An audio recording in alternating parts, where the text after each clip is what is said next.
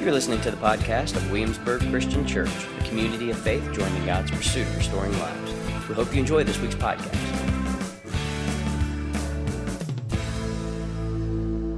So we've been in this series called Witness. Witness is our witness. If you're new to us, it's been an extended series. It's anchored in Matthew 25. We're going to be in it for a while.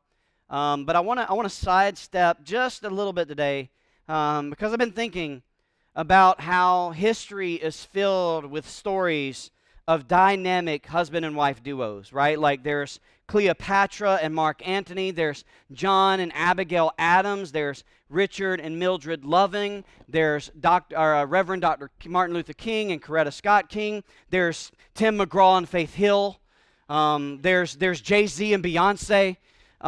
Just these dynamic duos of history and how these folks have brought their gifts and talents that they had individually together, and they brought change to their world, no matter their industry. I mean, we laugh at Tim and Faith and Jay-Z and Beyonce, but they've changed things. They've impacted society actually in significant ways in pop culture and even the way people think about music.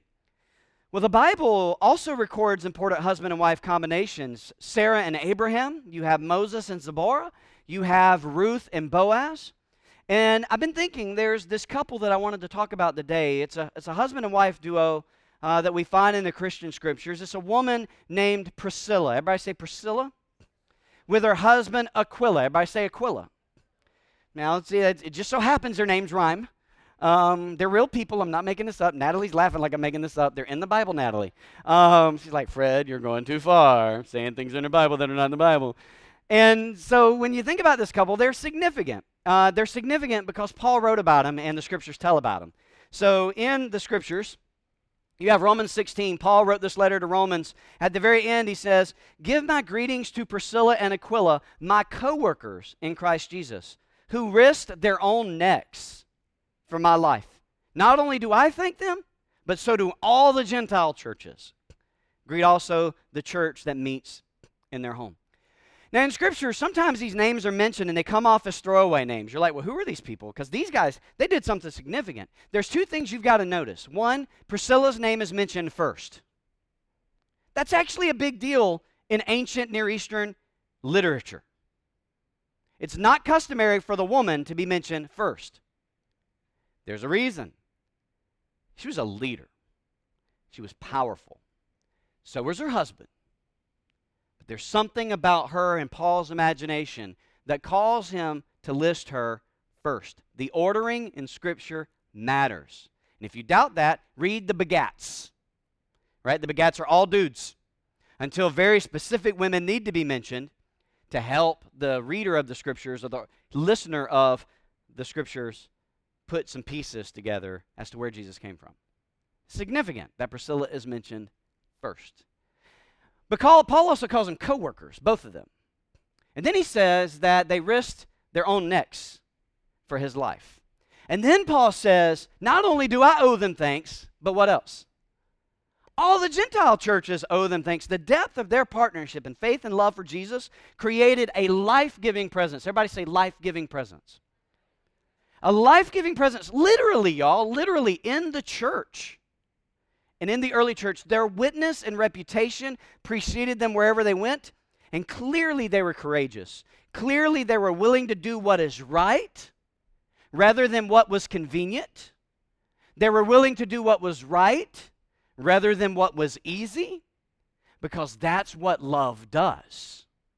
Right? That's what gospel-shaped, kingdom-formed love does. It doesn't operate out of a spirit of convenience, and it doesn't operate out of a spirit of ease. It just does what is right and just, no matter the consequences. And so Paul, in the Holy Scriptures, in the Bible, mentions them by name, her first, and says, they risked their necks for me, y'all. It's like Paul is saying, I wouldn't have been able to come to y'all. He would have said y'all. I wouldn't have been able to come to y'all were it not for these folks. So all the Gentile churches owe them a sense of gratitude. Priscilla and her husband Aquila appear in Acts 18, and this is how the story goes. After Paul left Athens and went to Corinth, where he found a Jew named Aquila, a native of Pontus, who had recently come from Italy with his wife, Priscilla, because Claudius, who was an emperor, had ordered all the Jews to leave Rome. Paul came to them, and since they were of the same occupation, tent makers by trade, he stayed with them and worked. Paul reasoned in the synagogue, which is the Jewish gathering place, every Sabbath, and tried to persuade both Jews and Greeks, obviously for the gospel. Apparently, Priscilla and Aquila arrived to the Greek city of Corinth when the Roman emperor set out a decree that Jews were no longer allowed to live in Rome. And although this anti-Semitic nationalist decree that Claudius put out displaced the couple from their home, from their business, it did not displace their courage. It did not displace their entrepreneurial spirit. Somehow they launched this traveling tent-making business in Greece. They encounter Paul in Corinth. Paul writes in his letter, in his first letter to Corinth actually, that he came to Corinth in weakness and fear and trembling. So Paul wasn't good, I don't think, in his soul, maybe even in his body. We know Paul got beat. We know Paul went through some things. So he must not have been in the best state when he met them. But Priscilla and Aquila welcomed him. They were baptized by him. They hosted him in their home. They even welcomed him into their business. And they provided for him meaningful employment so he could continue on early in his journey to share the gospel with the world, with his world. Priscilla and Aquila, this beautiful duo, this wife and husband duo, opens their house to local churches so other people can learn from Paul. And eventually Paul even brings them, if we read through the letter here, Paul brings them with him to Ephesus, which is this ancient Greek city. They stay with him for a while. Even they move to Antioch in Turkey. And this is when we actually learn more about what happens in their life. So they travel with Paul and they journey with Paul. They're supporting Paul. They're with Paul. But they're not only just like passive supporters, they're actually active supporters. Because I want you to look at what happens in Acts chapter 18. There's this beautiful story of humility and kindness that we're about to read about. It's just a short verse. There was an Alexandrian Jew named Apollos. Everybody say Apollos. Obviously has a strong Greek name. He was an eloquent man. He was an aristocrat, kind of a wealthy man and a highly educated man. Apparently, he was powerful in scriptures, an eloquent preacher. People came all around to hear this man preach and tell the story of Jesus. So he was good. Right? He was a gifted guy. And he seemed to be a pretty important guy. Well, look at how the story goes. Oh, Acts chapter 18. Oh, I didn't put it in there. Oh, no, I was supposed to show you that picture. This is what happens when I run the slides. All right, Acts chapter 18. Apollos had been instructed in the way of the Lord, and being fervent in spirit, he was speaking and teaching accurately about Jesus. Everybody say accurately about Jesus. So he wasn't messed up in his theology entirely. It just wasn't complete, and you're going to see that. Although he only knew John's baptism. You see that? So he's teaching the way of Jesus accurately, but he doesn't know about Christian baptism. He doesn't know about the kind of baptism Paul's been teaching. He doesn't know about death, burial, and resurrection baptism. He only knows John's baptism, which, by the way, sidestep, John's baptism is not the same as Christian baptism. And a lot of people say, well, I got to get baptized because John taught about baptism and Jesus was baptized. Totally different baptism. Baptism in the Christian tradition is about uniting oneself by faith in the death, burial, and resurrection of Jesus. That the death, burial, and resurrection of Jesus becomes your death, burial, and resurrection by full body participation. Does that make sense? By faith. When we see people go down in water, we just see them go down in water and come up wet. But with the eyes of faith, we see them go down in water and come up in Jesus. That's the way Scripture talks about baptism. It's a sacrament, not just an ordinance. Meaning there's something that happens on earth that is happening in heaven. That's the way the Scriptures talk about it. That's why it's important. Apollos didn't know that. But Luke wants us to know, who wrote Acts, that Apollos isn't blowing it, though, with the message of Jesus. So he began to speak boldly in the synagogue. After Priscilla and Aquila, you see the ordering there? Man, I'd have liked to have met them. After Priscilla and Aquila heard him, they took him aside and explained the way of God to him, everybody say, more accurately. He needed some correction. But I want you to hear me on this. He needed correction, but his way of Jesus wasn't just wrong, it just wasn't complete. Does that make sense? Many of us have grown up in many traditions, many different places, and the way we understood Jesus wasn't wrong, it just wasn't what? Complete. So be okay with that in your life. As you grow in your faith, maybe as you hear things here, as you get into Scriptures more, maybe, as Joe even mentioned, maybe as you're open up to the Scriptures to see things in a new light by the Spirit, don't throw away your history. Don't throw away the way you were brought up. Don't throw away your background religiously, but be open and humble, as clearly Apollos must have been, right? Must have been humble, because God will send you a Priscilla and Aquila to help you understand more accurately. Does that make sense? For those of us who have always believed certain things that seem to carry out with consistency, let's be humble. For the Priscilla and Aquilas among us who need to come to the Apolloses among us, let's be humble. But please, in the name of Jesus, for real, be open to correction and expansion and growth. Even about how you see the gospel make sense in the United States of America. Are you with me? Just be open. Have the spirit of Apollos, a highly educated, wealthy man of power with eloquence, who had audiences galore, speaking the truth of Jesus, but who needed the way of God more accurately. And of all the people who heard him, of all the people who did something about it, it was Priscilla and Aquila. When he wanted to cross over to Achaia, talking about Apollos here in the text, the brothers and sisters wrote to the disciples to welcome him. After he arrived, he was a great help to those who by grace had believed. You can see Priscilla and Aquila's commitment to the gospel and the truth, but you can also see their courageous love and kindness for their brothers and sisters in Christ. Their love for the church is evident. So, the way the story goes is after the death of Emperor Claudius in year 54, Emperor Nero reversed the decree and allowed the Jews back into Rome. Priscilla and Aquila was able to return to Rome, and that is where we find Paul instructing the church in Rome to welcome them and greet them back home. When the great fire of Rome broke out in the year 64, a tragedy took place as 10 to 14 districts in Rome were burned. This was a 6-day fire, and Emperor Nero, who, if you know anything about, Roman history, was just a maniacal man, took it upon himself to start the rumor and blame the Christians for the fire. And this began a great persecution of Christians in Rome.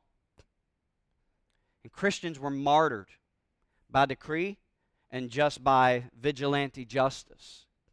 And this is when we learn in Christian history that Priscilla and Aquila were killed. They were martyred for their faith. But their story and their life of legacy literally echoes through the pages of eternity.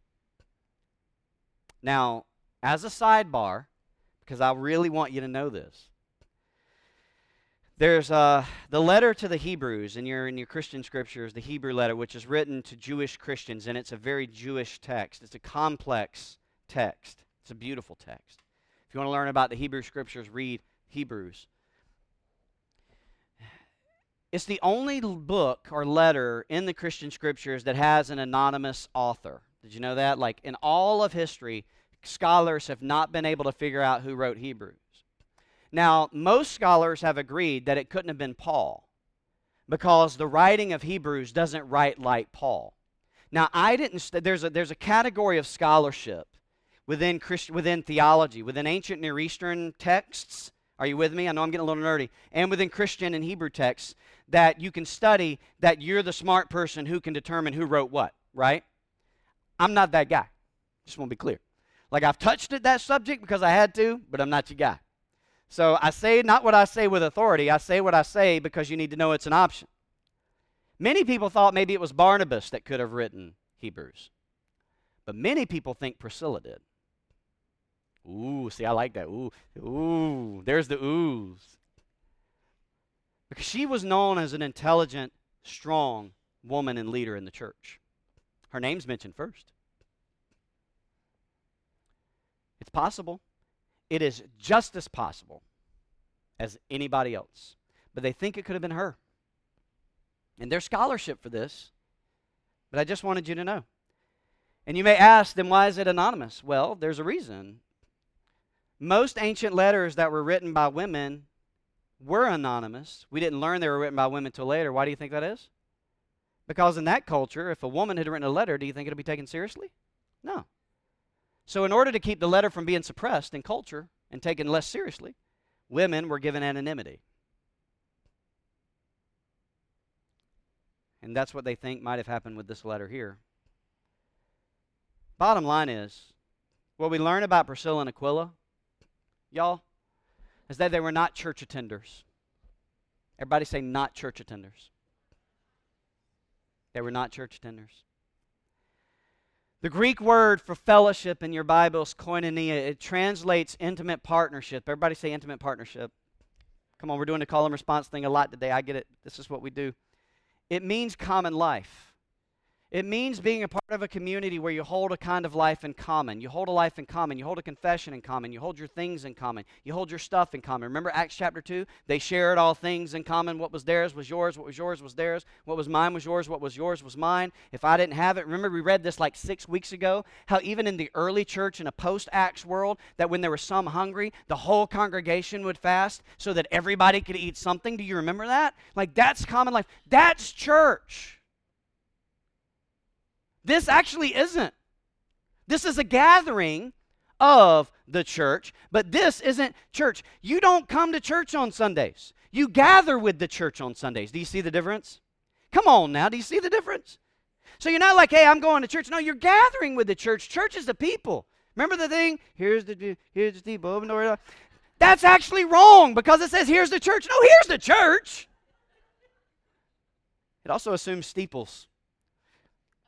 You are the church. I am the church. We're the church. We gather with the church.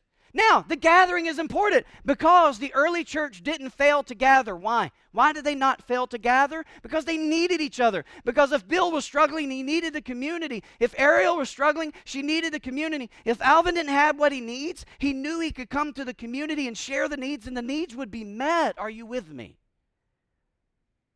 To be a part of the church is to be a part of the life of the church. To go to church is to attend something. You can do that for anything. This isn't a spiritual pep rally. You don't come to get fed. I'm not your host. I'm not your chef. And I'm not your bartender.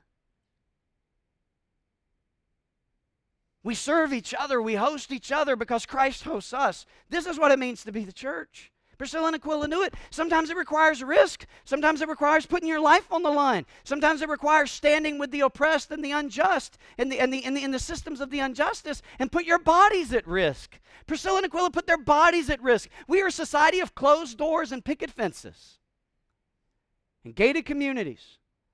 We have a lot of proximities at times, but no neighborliness. And too many of us see this gathering as a negotiable thing if we have time to come. And that's not what this is about. We don't weep over Joe and Savannah because they just attended church. We weep over Joe and Savannah because they gave us life. Which actually leads me to the second couple that I wanted to talk about this morning. Joe and Savannah. Yeah, this is going to be real awkward for y'all. Joe's like, oh, look at the time. This young couple came in 2017, recently married and recently graduated. They were only 13 years old when they got here. And you can see that Joe was a happy man, thrilled at the bride that he had captured. And when they came, they were in the PhD program as grad research assistants. And it didn't take them long at all. I was scrubbing through emails and found the 2017 email of, hey, let's meet for Starbucks. You remember that? Where we met for Starbucks, and you told me your story, and I shared you a little mine and the story here, and then found another email following up about getting involved in a missional community almost out of the gate, joining us in mission. And that's what they did. The first thing they did was they became actively involved in a missional community. Now, I want to note that Savannah knows when a picture is being taken of her. Joe clearly does not. If you know them well, this kind of has some symbolism to it. And they immediately began participating in the student ministry, faithfully teaching students about the arts and music. But not just about creating a love of arts and music for the students, but they did. But they taught them the Bible. They showed them the way of Jesus more accurately by how this young couple who was old in Christ, mature in faith, was putting their maturity on display for children to see within 10 to 15 years' time what it would look like to follow Jesus. They used to participate actively in what was called theology school. We're going to start it back next year, but it's a 2-month program every Sunday night for 2 hours where you're invited to come on Sunday nights to theology school in the summer to learn about deeper things, like really deep things. And what I loved about Joe and Savannah is almost like I constantly was having email exchanges about doctrine and theology with y'all. And I love that because your hunger and heart for things. And I learned from you. And I would say, hey, Joe, read this book, or Savannah, read this book because you want to think these deep things. And it would be like an 800-page book. And they would try to tear through it with all of their physics stuff. They were a PhD. Did I mention they were PhD grad researchers? Like, that's a job. Y'all realize that that's a job, right? Like, they actually have to do a job and do a lot of other work in that job that requires them to not have time to read that book, to not have time to take Sunday nights. But they did. And I saw that in them. And as they served our student ministry and leading small groups, teaching the way of Jesus, Savannah stepped into our foster love ministry and began to love even more deeply the church as a whole. She would bring to us children who were in the foster care system. One year we prayed for 163 children together, taking care of families who needed that kind of love, families who were moving through foster. She also brought before us and we do this still, we'll continue to do this, but she brought before us the men and women who work for James City County Social Services and Williamsburg Human Services. When their work anniversaries came about, we as a church would celebrate their work anniversaries. Remember that? We'd record a video and we'd send it to them all, and then we'd do flower drops for them during Social Services and Human Services Day. Joe participated in the mission of God too. You can see me helping 3E Restoration. This is when when 3E, not WCC, but when 3E moved in a family who had transitioned from houselessness to moving into their own home. These were not people who said they didn't have time. I'm sharing you their story because it's one thing to share Priscilla and Aquila and put them on display. It's another thing to put on display a couple that's lived right in front of us.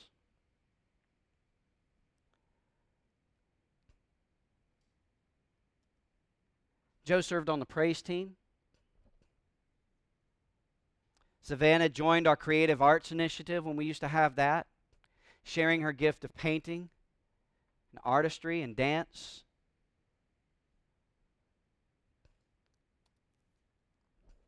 They connected so much to so many things and stayed that way. Even into Theology Thursdays, you can see, and other things that we would do together.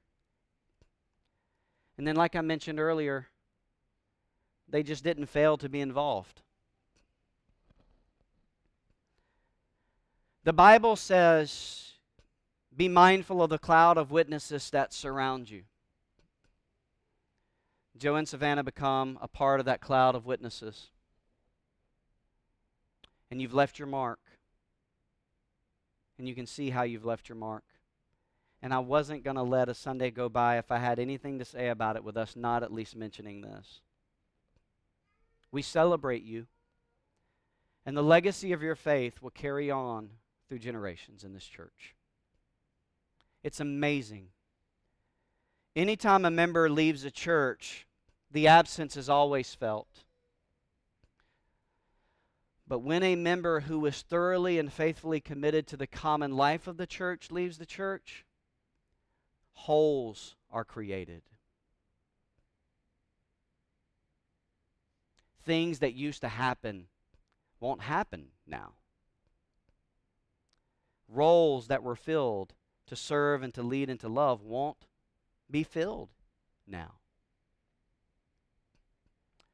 unless we are compelled by the witness of faithful people among us. Now, I realize there's an inherent risk associated with the possibility of doing what I've done with Joe and Savannah's story.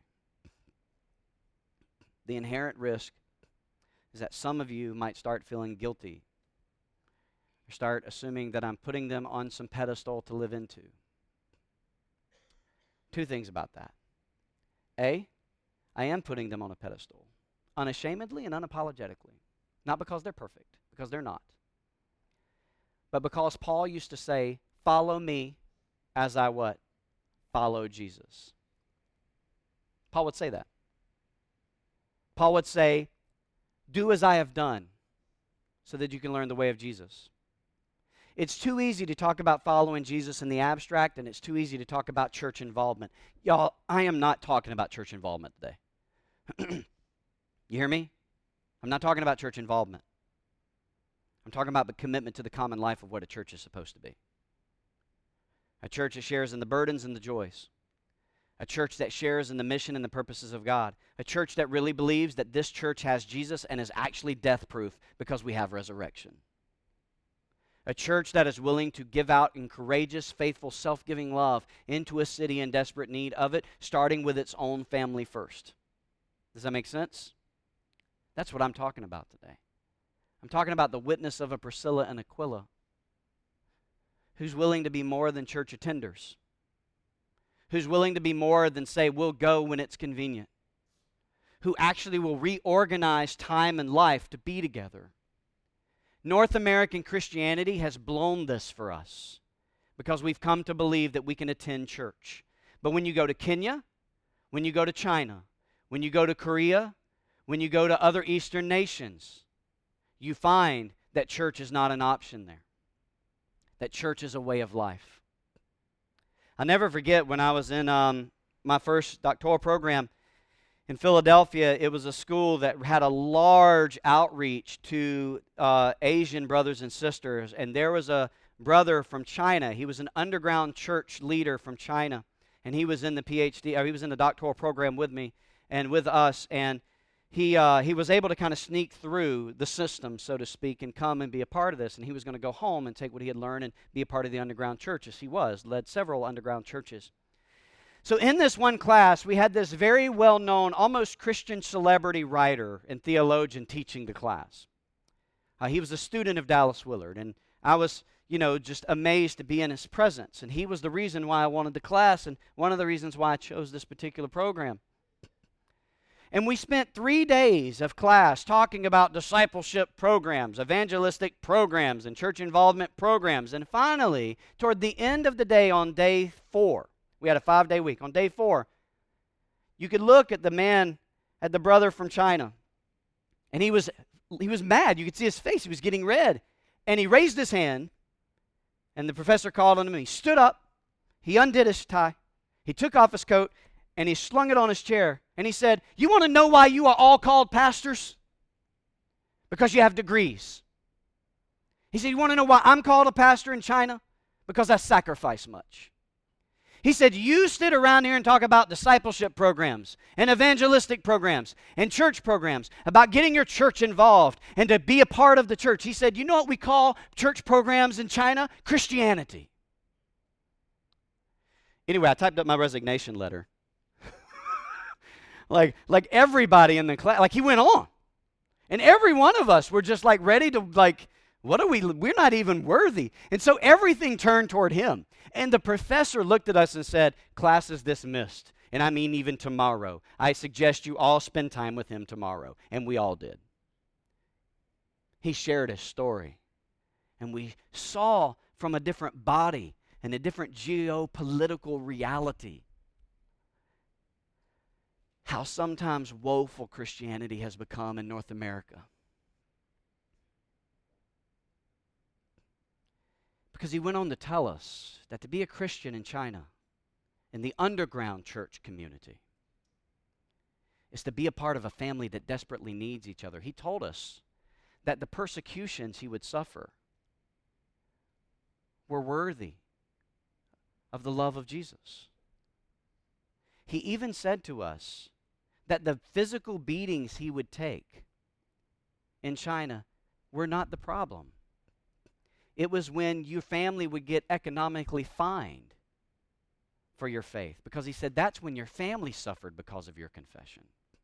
He told us time and time again that when the police would bust into an underground church meeting and say, "Who is the pastor?" he said the entire church would raise their hands. You guys throw me under the bus. You'll be like, John and Fred, Aaron, Tanya, Garrett, they're the ones you're looking for. like bye, y'all. Praying for y'all. Thoughts and prayers. Thoughts and prayers. Post it on thoughts and prayers, y'all. Thoughts and prayers. Thoughts and prayers. That's North American Christianity, right? Thoughts and prayers. He spoke of the way of Jesus that we don't have to imagine. And sometimes that's the problem. But Priscilla and Aquila, the witness of the early church, can help us imagine. The witness of faithful brothers and sisters like Joe and Savannah can help us imagine. The witness of many others that I could name after name after name, who's been a part of this family, can help us imagine. So you have to decide today, and I'm going to say it, the pastor would correct me, but I'm going to say it for our context, what kind of Christianity you're going to take on. Are we going to take on the church-going of Christianity where we go when we can or we go when we go? The membership-oriented Christianity where we kind of consider it just this place that we've joined membership with? Or are we going to take on a kind of faith, kind of Christianity that involves a koinonia, a common life? A church that will fuss and fight with each other because we're trying to do the hard things. You with me? Because we're trying to say the hard things that nobody wants to say. We're trying to act and do the hard things that nobody wants to do. A church that's willing to do the risky things and the brave things and the courageous things because it's the right thing and we believe in a God who provides. A church that learns how to be unafraid to die because we believe in resurrection, which then makes us fearless in how we live. Can we be that kind of church? Are we going to be the kind of church that is trustworthy with the people God sends our way? What I've loved about you as a church, and what I've loved about even the Davenports and the Waltrips and the Blanchards and others who have been here longer than 12 years, people who have been here for a season, you have endured significant shifts and change in the life and the culture of this church. And yet you have stayed put because you have sought to be an Apollos. You have sought to grow and to learn. You have been a Priscilla and Aquila, sought to try and help others grow and learn. You have not allowed the church to become about you and your traditions and preferences, but you have wanted God to grow the people of God so we could be the faithfulness of God in a city. That is who this church has been. It's what it was planted to be in 1964. It's what it is still trying to be in 2022. The question is, will we be trustworthy? The question for each one of the Christians in a chair right now is, are you going to be a church attender, or are you going to participate in the life of God? Participate in the koinonia, the common life of the people of God. And if you do, we're going to blow it. And then we're going to ask for forgiveness. And then we're going to get it right. And then we're going to mess it up. And that's going to be the pattern. But when all else fails and everything falls apart in your life, you will have a people that will be there. Not perfectly, but faithfully. And there will be disagreements. There will be struggles. This is not a safe place. Are you with me? Because we will hurt each other's feelings, and we may inadvertently hurt each other in hard ways. But this can be a secure place where forgiveness is the mark of our identity, where we ask for it and we extend it, because that is the way of the cross, and that is the way of the table. And I'm thankful that God sends us people like Joe and Savannah to remind us. So I want to be clear. Joe and Savannah did not have their lives formed and shaped because they attended a church service an hour and a half a week. Right? Your life was shaped through relational connections of missional communities and small groups and active service in the life of other people. Thinking deeply and processing with hard conversations, right? Because that's the way. You're listening to the podcast of Williamsburg Christian Church, a community of faith joining God's pursuit of restoring lives. We hope you enjoy this week's podcast.